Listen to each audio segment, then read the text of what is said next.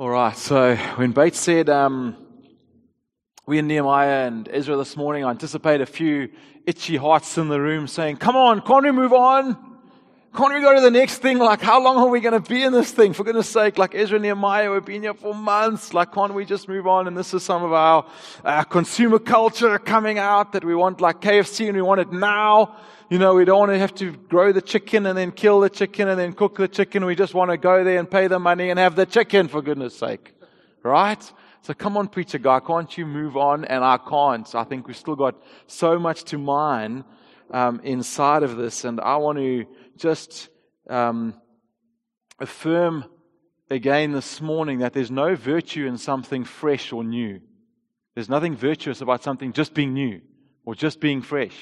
And I think sometimes we feel that that's, the new iPhone comes out and we get schooled in this idea that the newest thing is the greatest thing and must always be there, and we get this kind of itch in our hearts. In contrast, God's Word encourages us to meditate day and night. It's the word of the Psalms. Meditate day and night. It's a slow thing. It's not a rush thing. The Word of God often speaks with words like consider, think about, ponder these things in your heart. These are not quick words. These are not quickly in the morning brushing your teeth, Lord Jesus, thank you for my day words. These are sitting in front of the fireplace words. These are thinking, pondering, asking the Spirit of God to work deeply inside of our hearts. And so I recognize that tendency in myself. And so I'm putting it out and just anticipating it. There might be a few of you feeling that way this morning. And so I want to encourage us not to rush on, but to keep pressing in. And then there's a second, and this is a much more vital for what I want to do this morning with the text. This is a much more vital reason why we don't rush on. And it's because I think that especially as charismatics, if many of you are coming out of a charismatic type background, and I use that word loosely, and you know what I mean, but a lot of us are prone to be very glad and accepting of the salvation that Jesus brings, but very slow in embracing the history of Christ. And what I mean by that is this. Let me be very clear. So, when I speak about the Jesus of salvation or the Christ of salvation, what does that mean? It means we focus and we emphasize, and all the energy is on the current now aspects of the gospel.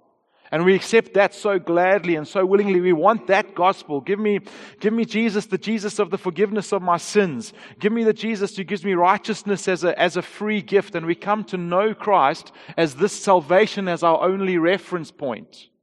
And we don't often dig much deeper than that. We're grateful for a ticket to heaven. We're grateful that Christ has saved us. And so we come and we willingly accept the Christ of salvation. But we're reluctant to dig deeper. We're reluctant to open the bonnet of the car and to look under the hood and spend time and thoughtfulness around who is this God of history? What has God been doing through the ages? What has He been doing through the Scripture? What is He doing in the Old Testament? There's preachers right now that are denouncing the Old Testament, saying it's not valid for our current church.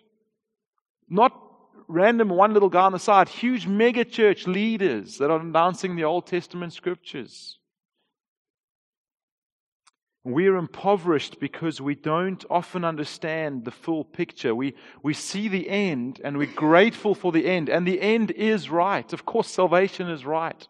But we miss the sweeping drama of the story. It's like walking in, as a metaphor, it's like walking in to a movie right at the end. And people are crying and they just had the most beautiful experience watching this movie. And you come in like the last 2 minutes and you sit down and you kind of get the punchline. You get what happens, so you know what happens. You've got the end. But you miss the whole movie. And we kind of approach our salvation and the gospel sometimes like that, like it's just the last 2 minutes of the movie. Just say the prayer and come in.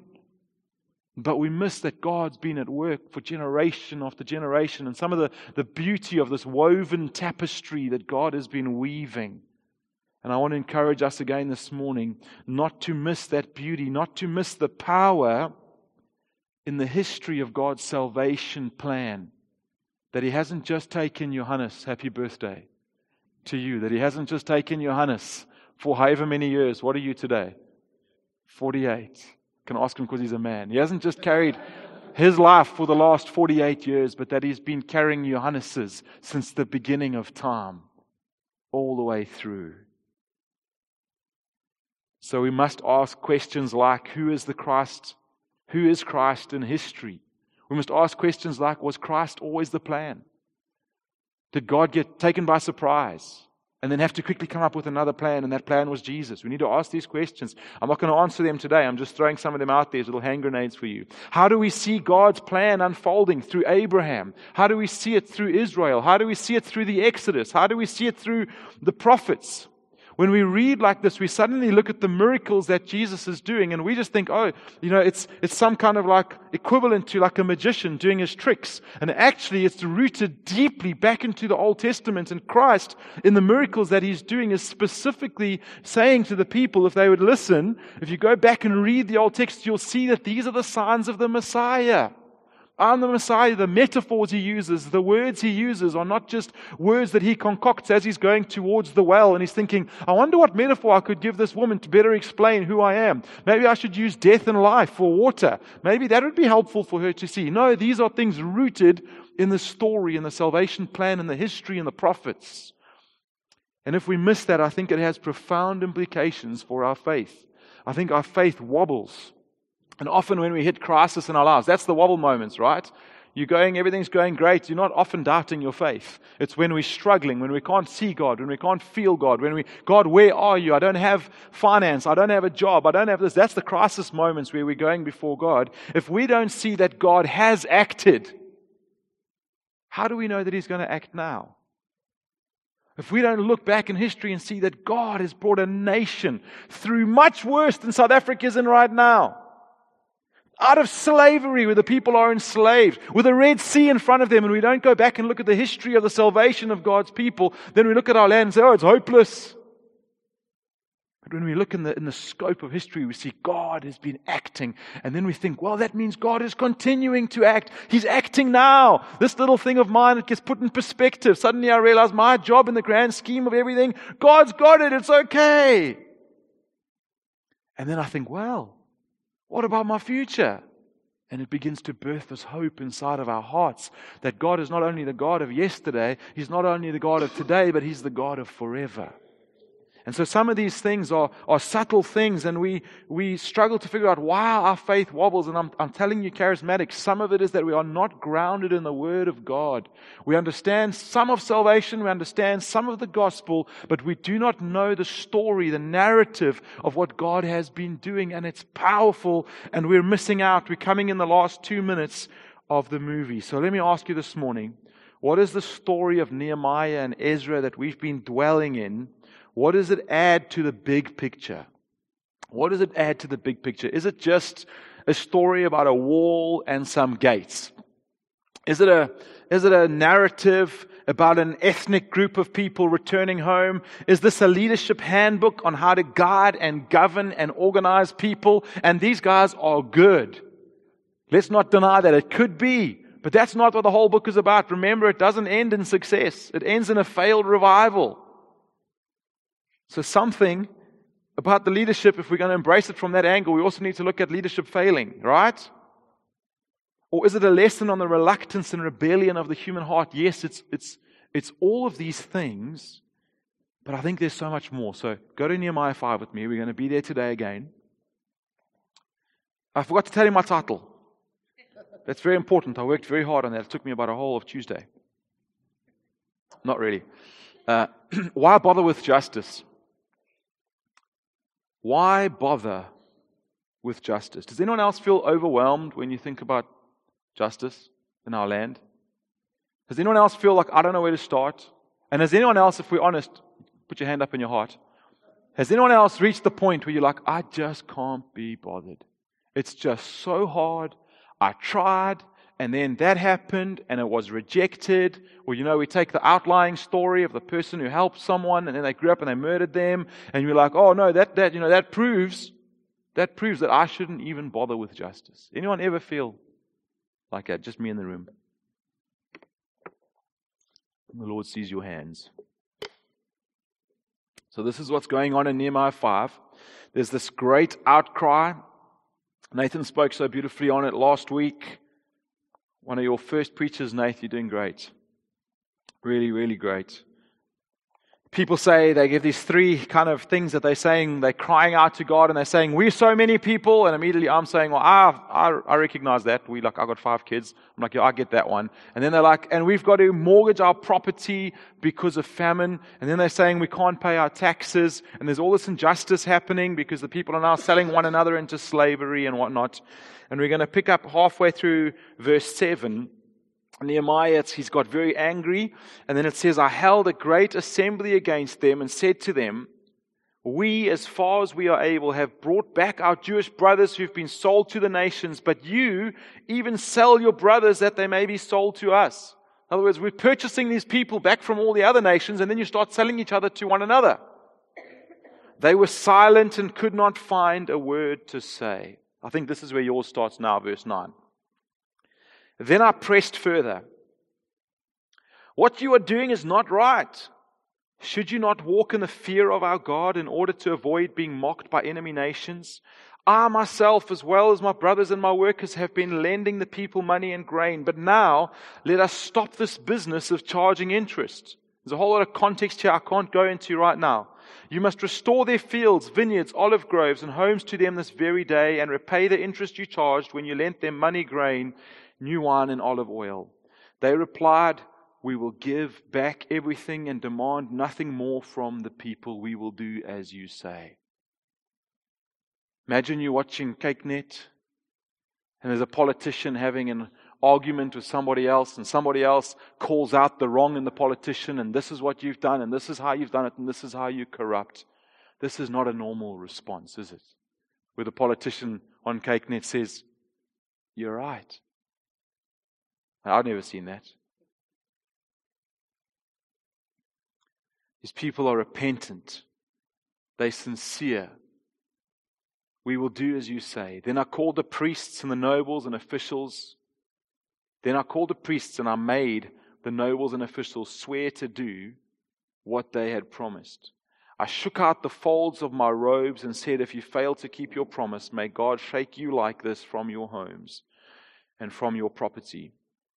The whole assembly responded, Amen, and they praised the Lord. The next time you and I are having a conversation and we need to have some kind of confrontation, whether you're confronting me or I'm confronting you, wouldn't it be amazing if that was the response? When Nehemiah confronts them and says, this is what you're doing wrong, there's repentance in their hearts, and then they say, Amen, and they praise the Lord. Thank you, brother, for showing me that thing I have been doing so badly toward my wife. Thank you. This is a great church. You see, what's happening here? I'm still thinking bigger picture for a little bit more. Let's ask it this way. How had Jerusalem come to ruin in the first place? Who can give me a rough estimate? How far into the story are we from where we started in Jeremiah? Roughly. Timelines. So about 50 to 70 years was the exile. And we're about another 130, by my estimation, 130 years in. So we're almost 200 years down the line, all right? So if you go right back in your mind, for us it's just like 2 months ago. For these guys it was a lot longer. But if you go right back in your mind, what was one of the primary reasons that God cites as kicking the Israelites out of the promised land and going into exile under the captivity of the Babylonians? What was one of the primary reasons that God said He was going to do that? He kept warning them and warning them and warning them through the prophet Jeremiah. One of the primary reasons was the injustice and the oppression of the poor. Isn't that startling? In fact, if you go and look at Scripture, back up one moment. This is why it's so important to read the whole of Scripture. Because if you only read in the New Testament, maybe you get some sense of like, you are the deacons in Acts, and there were some people crying out, and so they like put some people in charge, and they were helping them with food. And then you go and read later on about a famine, and you see that, Paul raises funds for the famine, and there's some other like little bits and pieces, but you don't get anywhere near the scope of the heart of God, who throughout the Old Testament has been using this issue of poverty and injustice, and the way that people are treated and oppressed as a litmus test or a thermometer in the mouth of His people. God's using it throughout the Old Testament as a way of putting the thermometer in the mouth of Israel and saying, are you a righteous nation? Are you following me right? And one of the accusations that comes again and again through the prophets is when God says, you oppress the people. You oppress the poor and the widow. It's the quintet, I think Tim Keller calls it, the quintet of the vulnerable, the orphan, the widow, the migrant. There's another one. If you're here this morning, shout it out.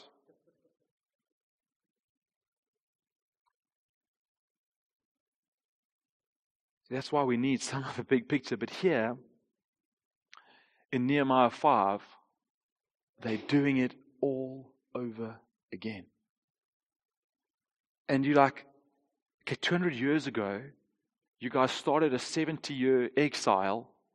Tons of you were killed. Your city was burned. Your city was pulled down. It was left in rubble. The whole story, the whole reason you're back here, the whole reason you're rebuilding the walls and you're rebuilding Jerusalem is because of what happened. And where did that all start? When you started worshiping idols and when you started mistreating the poor and the vulnerable among you. And now here we are. We've just finished building the wall. We've just got it back to where we started. In fact, they probably hadn't even got it back to the former glory. And here we are doing the same thing again. And what we realize as we read Nehemiah is that what we need is not just a rebuilt city.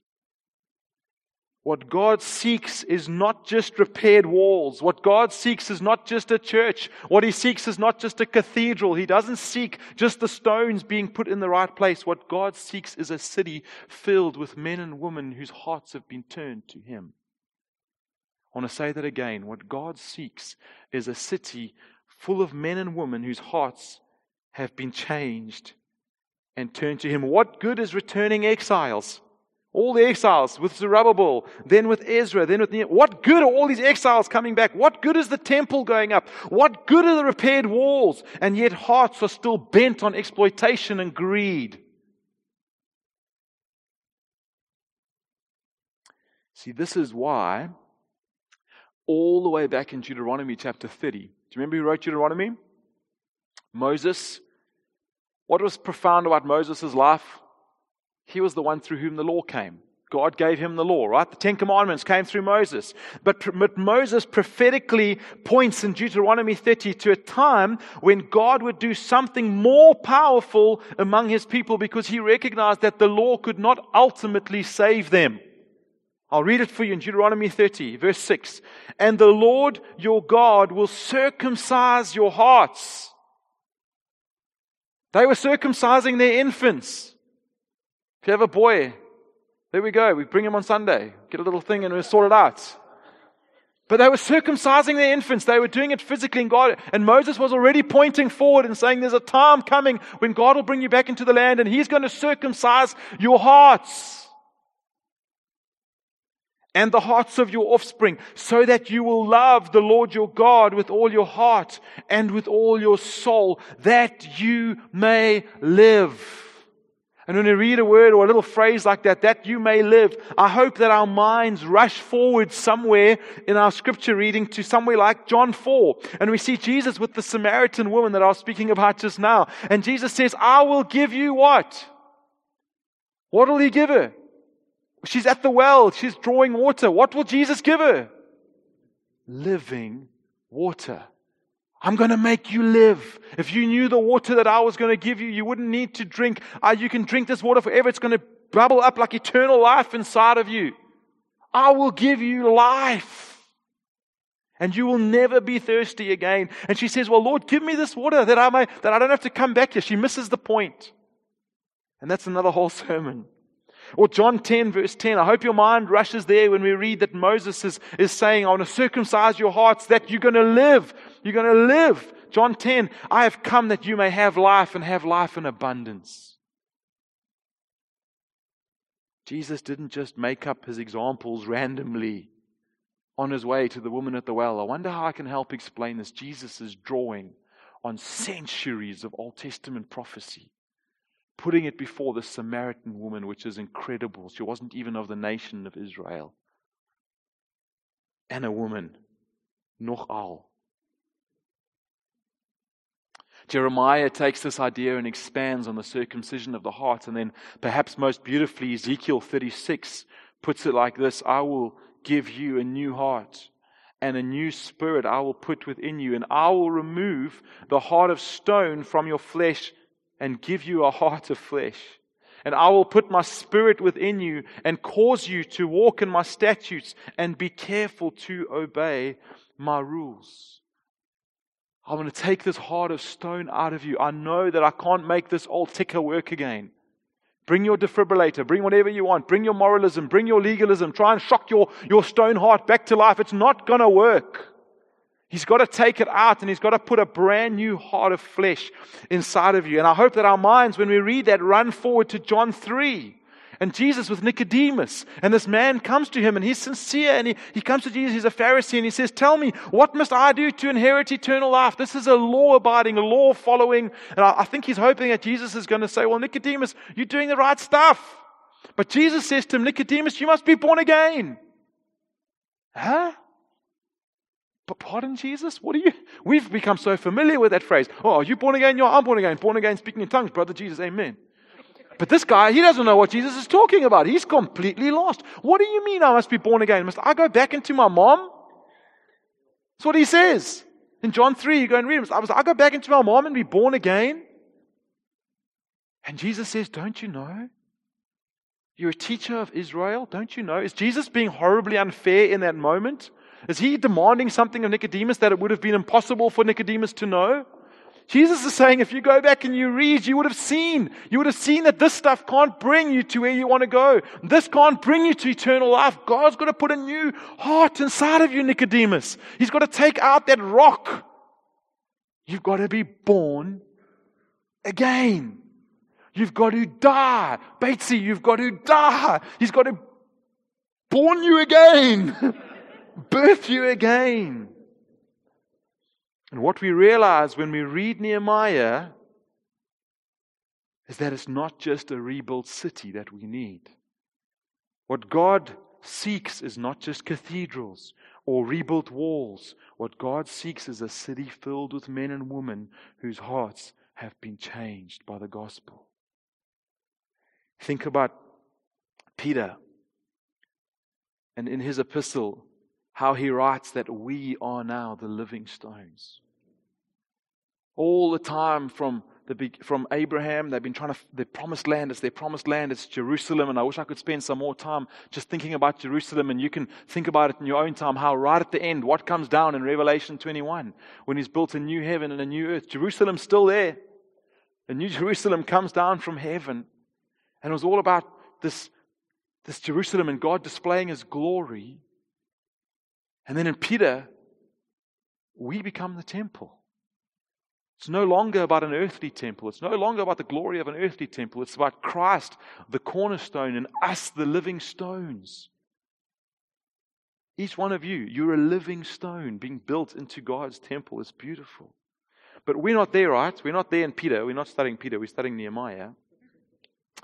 And if you have been waiting to find out what happens at the end and you missed the few sermons where we've spoken about it, I'm sorry to ruin it for you, but it doesn't end well. Nehemiah doesn't end well. It's a continuation of what we've been speaking about this whole series. There's like this hope.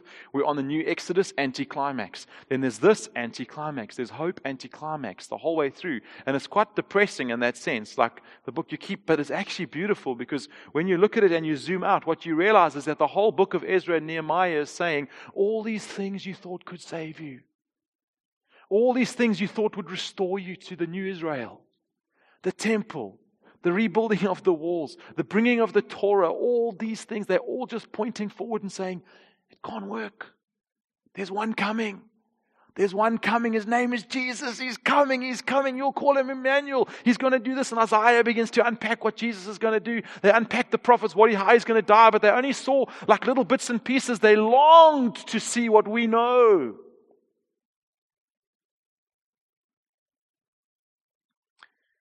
Remember, I think it was in the third week we were speaking about. I've been using this example of like the Bible as almost like a play with these repeating acts, and it's like Act 1, Act 2, Act 3, Act 4. Hopefully, you still remember that. I worked hard on that, guys. You got to remember that. Give me something here, you know. And Act 1 is where God's people sin, and God sends a Messiah. Sometimes it's a Messiah figure like an Abraham or a Moses or a Noah or a Ezra or Nehemiah, as we're busy speaking about.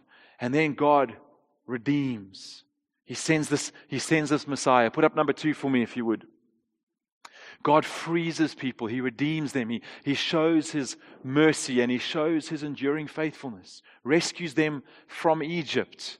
Or through Joseph, He saves them. All these different examples of this Christ-type figure. Go to Act 3. The Lord invites this people into the biblical drama to love and serve Him as His people, and you expect that they're going to keep serving Him and loving Him forever because of what He's done. He's set them free from Egypt. He's taken them through the Red Sea. But what do? They follow Him for a while, but then they slip back into sin. And this is the repeating cycle of the Old Testament. It's just over and over these anti-climatic moments.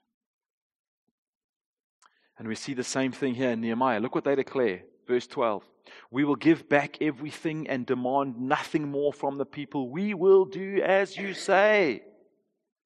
The whole assembly responded, Amen. And they praised the Lord. And the people did as they had promised. ... Insertion, for a while. Because when we come back 13 years later into the text, in chapter 12 and 13, we see Nehemiah going and starting to pull guys' hair out. Literally. Because again, they've gone back into their cycles. They've drifted again.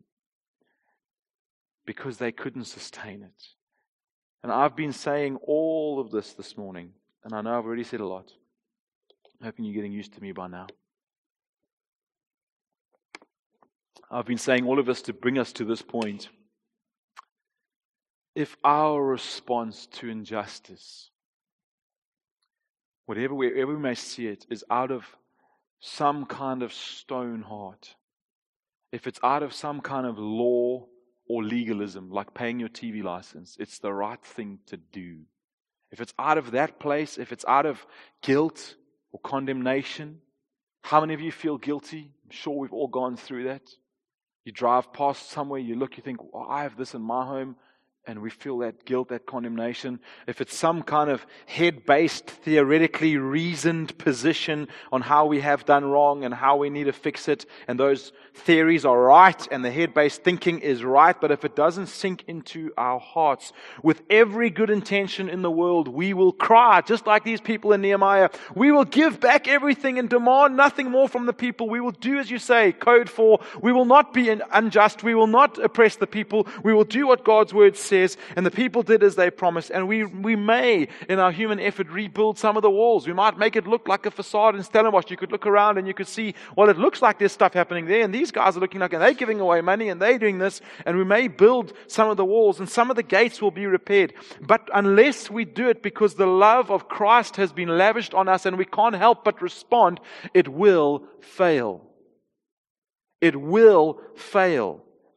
Unless it reaches the heart level where we begin to see what Jesus Christ has done to us and then we respond out of that. Otherwise, how do we do justice? When we do justice and it gets rejected, what do we need to know?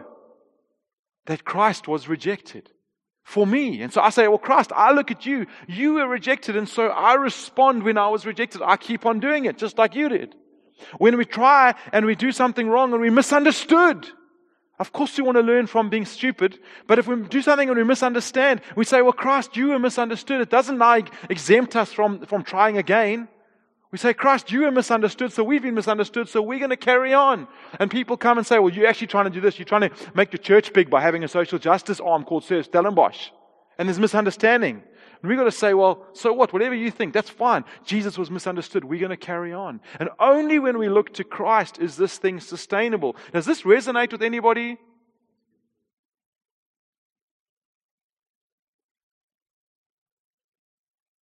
See, what we need is Jesus to change us completely. We don't need the DA to take power. Some of us think if that happens, then we're going to be okay. We don't need the DA to take power. We don't need to simply see the problems more often. We don't need to see the problems from a different angle. We don't primarily need to have them more clearly explained to us. We don't need another emotional appeal to us that appeals to our emotions and that works for a year or two and then it fades and dies in our hearts. What we need is Ezekiel 36, for God to come and in our hearts that He's already put a heart of flesh inside of us to show us what Jesus has actually done for us. And out of that place, we begin to respond. Let me show you how it happens here. And now I'm actually going to get into the text for those of you who've been worried all morning. Let me show you some of the Jesus of history in Nehemiah. I think this passage beautifully displays a shadow, if you would, of the coming Christ. I don't know what it's called. What is it called when it comes before? A foreshadowing. There we go. Because I was thinking like echo, then I was like, well, that doesn't work because you have to, anyway, a foreshadowing.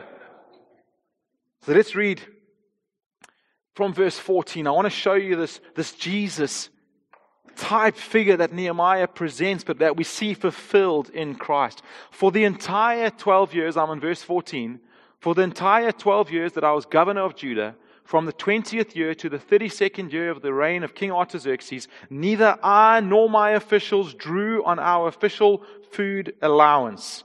So they had this allowance they were allowed to take, they didn't touch it. The former governors, those who came before me, in contrast, had laid heavy burdens on the people, demanding a daily ration of food and wine, besides 40 pieces of silver. Even their assistants took advantage of the people, but because I feared God, I did not act that way. I also devoted myself to working on the wall and refused to acquire any land, and I required all my servants to spend time working on the wall. I asked for nothing, even though I regularly fed 150 Jewish officials at my table, and blokes can eat. Right? Listen to what these guys eat. The provisions I made each day: 1 ox, 6 choice sheep or goats, a large number of poultry. That's just the meat, unless you count the chicken as salad. And every 10 days, we needed a large supply of all kinds of wine. Yet I refused to claim the governor's food allowance because the people already carried a heavy burden. Remember, O my God, all that I have done for these people, and bless me for it. Now in Nehemiah, and I'm not going to be long, so you don't have to stress. Your roast chicken's going to be just fine in the oven. In Nehemiah, we see a man who clearly leads differently to everybody else. He leads differently to all the governors and all the other rulers of his time. And I want to point out some things here which are startlingly like Jesus Christ. Neither I nor my officials drew on our official food allowance. Guys, if you're a governor, what is your food allowance? It's a big word in South Africa. It's your right. It's your right. In fact, it's legally yours. In fact, it's justly yours. It's completely legitimate. It's not even going into the bounds of corruption. This is just what's yours legally. It's your right. I think one of the most beautiful things you can do is to take this passage of Nehemiah, print out a copy of it, put it up, or if you work digitally, do that. I'll save the trees. God's making more trees. Put it up, put a passage from Philippians 2.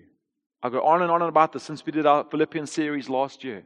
The Messiah poem. It's unbelievable. It's the most succinct, beautiful, for me, picture of the life of Christ and the death of Christ and all of that it encompasses. And you put them up together and you begin to compare and look at them. And I'll show you a little bit of that. But neither I nor my officials drew on our official allowance. In other words, I laid down my rights. I didn't demand as a leader my rights. And we go and we read in Philippians chapter 2 and verse 5, it says, you must have the same attitude. You, church, you must have the same attitude that Christ Jesus had. And incidentally, if you don't know me, I mean me too.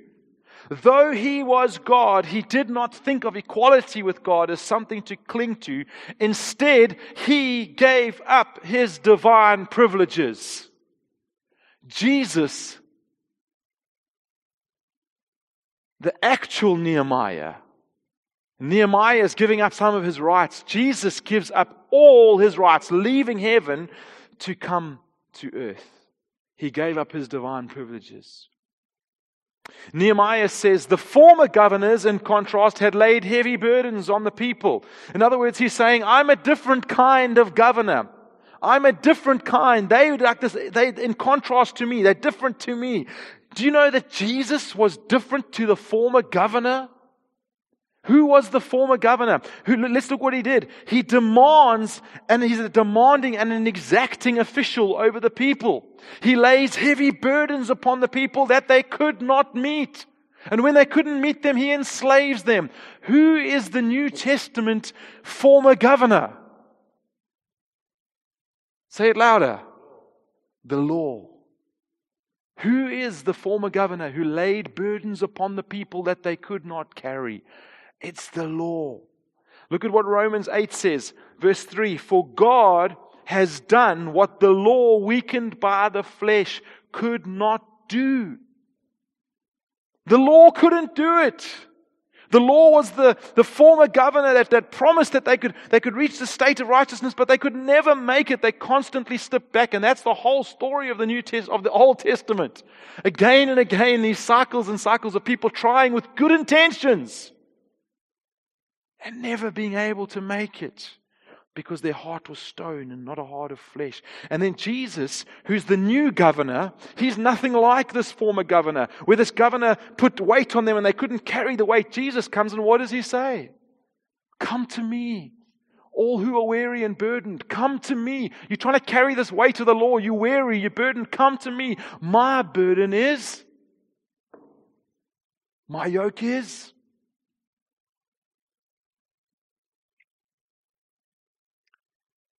Nehemiah says he didn't take advantage of the people like the former governors and like even their assistants. And he gives a reason. He says, because I feared God, I did not act that way. Because I feared God. Nehemiah refuses to do what he pleases. In fact, Nehemiah refuses to take up what is rightfully his. That he's earned. I've earned this salary. It's mine. It's my rights. It's rightfully mine. He refuses to do what he pleases. Why? Because he fears God. He wants the will of God in his life. And now we think about Jesus. I can take you back into Philippians, verse 7. Instead, he gave up his divine privileges. He took the humble position of a slave. I'm reading out of the NLT just because I like to read fresh versions, help me see it new again. He took the humble position of a slave and was born as a human being. When he appeared in human form, he humbled himself in obedience to God and died a criminal death on a cross, obedient to the point of death. Or we could think about Jesus saying to his disciples, when we think about Nehemiah's obedience to God and his fear of God and his awe of God and wanting to do the will of God, we can think of Jesus saying, I only do what I see the Father do. I want to do the will of my Father. We could think of Jesus in the Garden of Gethsemane, one of his most vulnerable moments, one of the moments I think we see the most beautiful human side of Christ, where he says, Father, can this cup be taken from me? Is there another way? But not my will, but your will. I want to obey you.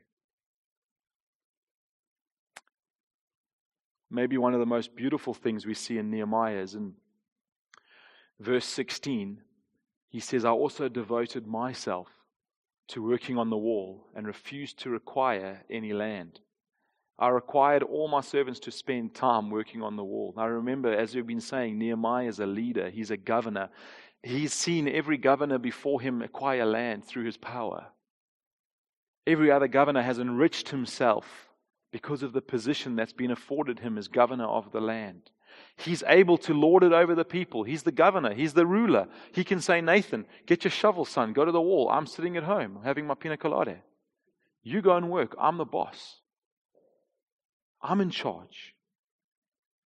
Instead, Nehemiah makes a point to tell us that he devotes himself to working on the wall. There's a verse later on, I think it's in chapter 7, where he doesn't even go and change clothes because he's so devoted to working on the wall, and he continues personally to work on the wall. We see Nehemiah refusing to take up his leadership rights. What clearer picture as a foreshadow of Jesus Christ, the ultimate servant leader?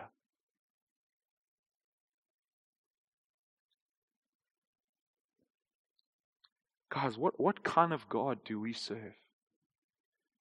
What kind of God do we serve who doesn't just come and demand standards of us and say to us, well, Jesus did it, so you can do it. Good luck. Like the Pharisees did. Instead, we have, as Hebrews 4 says in verse 15, it says, we have a high priest. For we do not have a high priest who is unable to sympathize with our weaknesses, but one who in every respect has been tempted as we are, yet without sin. In other words, He knows where you are. This ultimate servant leader. Or we can think about Jesus Christ washing His disciples' feet. I'm sure you've heard sermons on how ridiculously countercultural that was. I'm sure you've heard about the sewer that used to run through the streets because there was no such thing as PVC piping. And that when they walked in their sandals, their feet would be absolutely filthy. And Jesus gets down and He washes their feet. I had a conversation with somebody this week who's working in Doha. Anna, that was with us, and she's in Doha for the last year and a half. And she's a teacher, and she's teaching in the church there. My cousins are part of that church, and she is in the kids' church, and she wanted to wash the children's feet. She felt God telling her to wash the children's feet. But it's a very weird scenario because there's cultures. They've got 70 different nationalities in that church. 70! Can you imagine the cultural clashes? So some kids didn't want to take their shoes off, and other kids were already barefoot, and there's all these different, and she had to try and explain to them that Jesus came and said, this is what leadership looks like. This is what it is. And she tried to get them to wash one another's feet, and eventually they warmed up and began to wash each other's feet. But we don't get how countercultural it is. And or we think about When we think about Nehemiah, the servant leader who was prepared to work on the wall himself over and over again, we can think about Jesus and His disciples having the argument. You know, the famous argument. I'm going to send my mom. My mom's going to tell Jesus who should be the greatest in the kingdom. And so the two brothers, their mom goes and tells Jesus. And then the disciples are arguing, and they're constantly arguing because they just don't get it, do they? They just don't get it. And Jesus takes them and He says, guys, you don't understand. You really don't understand. You should not be like the Gentiles who lord it over each other. I'm bringing a whole new leadership paradigm. The greatest is the servant. And they're like, say what? What kind of God is this? I'll tell you what kind of God it is. It's the same God who's been showing Himself to us the whole way through the Old Testament. It's the same God who's stirring Nehemiah's heart. Instead of to lord it over the people and take everything he can and enrich himself, He's working on the wall.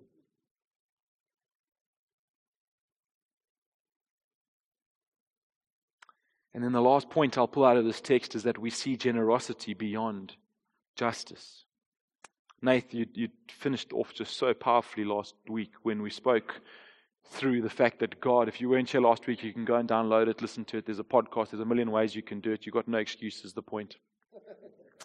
You really can catch up. Nathan just spoke at the end about how God has justice in Christ. What Christ did for us, He has justice. And yet He extends beyond justice to grace and gives us grace. And that as a response, we see the same idea here in Nehemiah. Verse 17, I asked for nothing, even though I regularly fed 150 Jews. And then skip down further on, you can see what He feeds them. We read that already. Yet I refused to claim the governor's food allowance because the people already carried a heavy burden. I want you to think about this. Nehemiah is saying, I put you at my table. I didn't just not take food from your table. Do you get that? I didn't just say, I'm not going to take what's rightfully mine from you. I could have come and taken all that, and I could have fed all these people with that money. That's what the governor's allowance was for. He says, I didn't just do that. I still fed you, and I did it at my cost. I put you at my table while refusing to take from yours. And I wonder if there's a more beautiful picture of Jesus in the Old Testament. And Nehemiah shadows for us this now revealed Jesus Christ. And you might be wondering, why in the world did I call it? Why bother with justice? Well, this is why. Because at this moment we can say, this is why we bother with justice. This is why we go back when it's complicated. This is why we think about it again. This is why we resist the urge to be jaded and to just be immersed in South African culture, which doesn't want to think about it and drives past it every day, myself included, every single day. This is why we come again and say, Father, cut us to the heart. Show us why this matters. Show us why this is important. What Christ has done for me is the motivation for anything that I'm going to do for others. It's our fitting response. I want to land in a really practical example, because I think the gospel should always bring us to a place where we're saying, Lord, can I obey you? And I'm convinced that unless we get a view of Jesus Christ that translates into the way that we live justice in our world, we're going to fall off the horse on one way or another. Do you know what I mean by that? So there's a brilliant book, if you want to read a little bit more, called When Helping Hurts. Outstanding book, When Helping Hurts, and how when we try to help, so often we hurt. And so this is falling off the horse on either side. We get jaded, or we try and help, or there's so many different things we can fall off on. And only when we come in Christ do I feel that we can bring something that's worthwhile and that's there for the long haul. And I want to just use an example of exactly what we're speaking about in Nehemiah. Nathan mentioned it last week when he shared the story of his friend who ended up taking his domestic worker to the dentist. So I've got this right. And at the dentist, the child's teeth were rotten. And the dentist said, well, why haven't you been brushing the child's teeth? And the employee was there with the domestic worker. And she said, I haven't got money for toothbrush and I haven't got money for toothpaste. And he was cut to the heart. And he went home and began to search the scriptures and say, God, surely there should be something more than this. I should be doing something more than this. And he came to this conviction in Nathan. It's a prophecy, bro. From the man with 5 kids, Nation. Just over there. Come on, mans. Nathan brought out this idea of living wage, and there's a lot out there. And the idea is this: that there's a minimum wage imposed by the government, and the government says this is what you need to pay a day. But for many, many people, if you had to go and look at them, sit with them, and say, "Tell me what you actually need to live," not luxuriously, not buying all sorts of extras. Just tell me what you need to live. Basic hygiene, food, accommodation that's safe, and whatever else you could ask. And what your calculations reach is called the living wage. There's a brilliant website that I actually went on this week. You can go and just search livingwage.co.za, and you can put in what you currently pay your domestic worker or your gardener, and it'll tell you how you are on the scale that they've calculated for a living wage. It's just a general kind of scale, right? And I'm going after this one because I think 90% of us in the room are engaged in paying and putting food on someone's table at the end of a month, right? So I know it's close to home. That's a good thing. That's what God wants to get at our hearts. So the way that we mostly, if you think about how we would calculate, we want to get somebody to work in our home. So what do? Maybe Facebook, maybe SMS a few friends, maybe the group chat on your street, whatever it is. Hey, what do you pay a domestic? And so we take it from somebody else, right? Is this familiar for anybody? Or we say, what's the going rate? What's the going rate? What's the least I can pay this person? Or we say, what's the minimum wage? And that's how we kind of calculate what we're trying to do. And then, what I'm trying to encourage us to do, let me go to that rather. What I'm trying to encourage us to do is to not take from their table.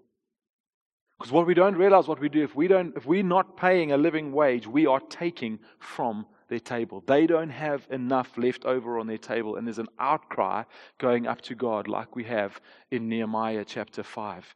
And if we choose instead to respond like Christ, if we respond like Nehemiah, then we choose to take from our table and to give to them. And what that means is that your table's going to have a little bit less on it. So it means that your table might not have DSTV on it. It means that your table might not have something or other on it that you really, really, really, really like. But I want to root this idea that we see here, that Nehemiah refused to take the governor's allowance. He refused to take what was rightfully his. You could claim it legally. I'm paying the minimum wage. I know you can do that. And I'm not putting condemnation on you. If you, before God, have got a clear conscience with that, that's your baby. But I'm saying I think that we're taking from people's tables. And I'm saying God is giving us a chance that we can say, Lord, in this one little area, we don't have to think about the whole entire South Africa and how we're going to change it. God, what's in the shade of my tree, God? What can I change? What could happen in my life that could make a significant difference to somebody else? And I'm telling you, this practical example could make a huge difference. That we take something off our table, have a proper conversation with our domestic worker, our gardener, whoever it may be, people that work for you, and we find out what it is that they need on their table. And we say, Father, I'm going to sacrifice those things like Nehemiah did.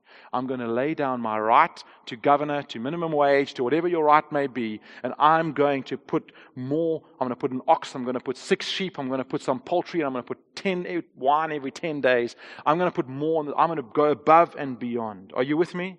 So I'm really bumbling through this part. I hope the Spirit of God is getting to you where my language can't. Justice is not the Christian response. Grace is. Generosity is. And that can only come when we see how generous Christ has been with us. And the living wage that I've used as a bumbling example this morning is just one of 100 ways that I think truly looking at Christ helps shape and inform how we do justice. Guys, our domestic workers should be able to come up here and testify about us. And say, I have never been cared for like this. I've never had grace lavished on me like this. I've never felt as loved as this. I've never been as respected. I've never been treated with as much dignity as I have in this person's home. All right, and so then we finish as we come to the table. And this is the crazy part in the ending of Nehemiah. He invited us, Christ invited us to eat at his table, just like Nehemiah invited those officials. But unlike Nehemiah, who put 1 ox and 6 sheep and some poultry, Christ put his body on the table. He said, he took it. He literally took it. We don't have to guess. He took it and he said, this is my body. Eat it. I give it to you. Eat it. He says, this is my blood. I didn't just give you a pound of flesh. I didn't just say, well, here's my one big thumb. You can have that on the table. He put everything on the table, not just Nehemiah generosity, but everything. Aren't you grateful that he didn't just pay the going rate? Aren't you grateful he didn't just pay the minimum wage and require us to work for the rest, forever going home and wondering whether we've done enough to survive, whether we've done enough to make the cut. You see, guys, what God is after is our heart of flesh. Take out the heart of stone, Father. Let's pray. Father, we seek to see a city filled with men and women whose hearts have been stirred and turned to you, God. And we thank you that we can stand today and we can preach not from a place of waiting for the Messiah, but from a place of pointing back at Jesus and pointing forward to the future coming kingdom. And that we can say, you empower us now to live in some of this. Yes, not perfectly. Yes, not completely. But you have put a new heart inside of us, God.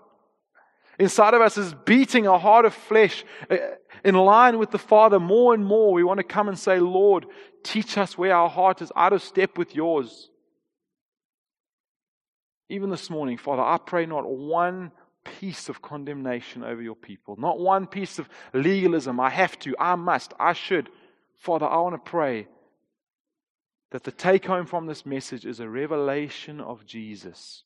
And that from that revelation, as we dwell and linger and ponder and think about Jesus, that it would so shape our worldview that justice is just one little part of what it changes in our lives. Come and change our marriages. Come and change the way we parent. Come and change the way we do our finances. Come and change the way we pay our tax returns. Come and change the way that we treat people. Come and change the friend that we are. God, we invite you into every area of our lives. Come and change the way we drive, the impatience that we display. Come and change the bra talk and the subtle racism in our hearts, God.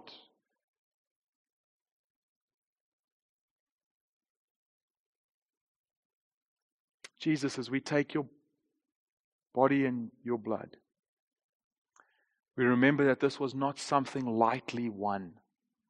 That a great price was paid. Lord, we know that as we, even in our hearts, God, right now, would you stir us to commitments? Stir us to commitments in our hearts, Lord. As we do that, guys, it's costly.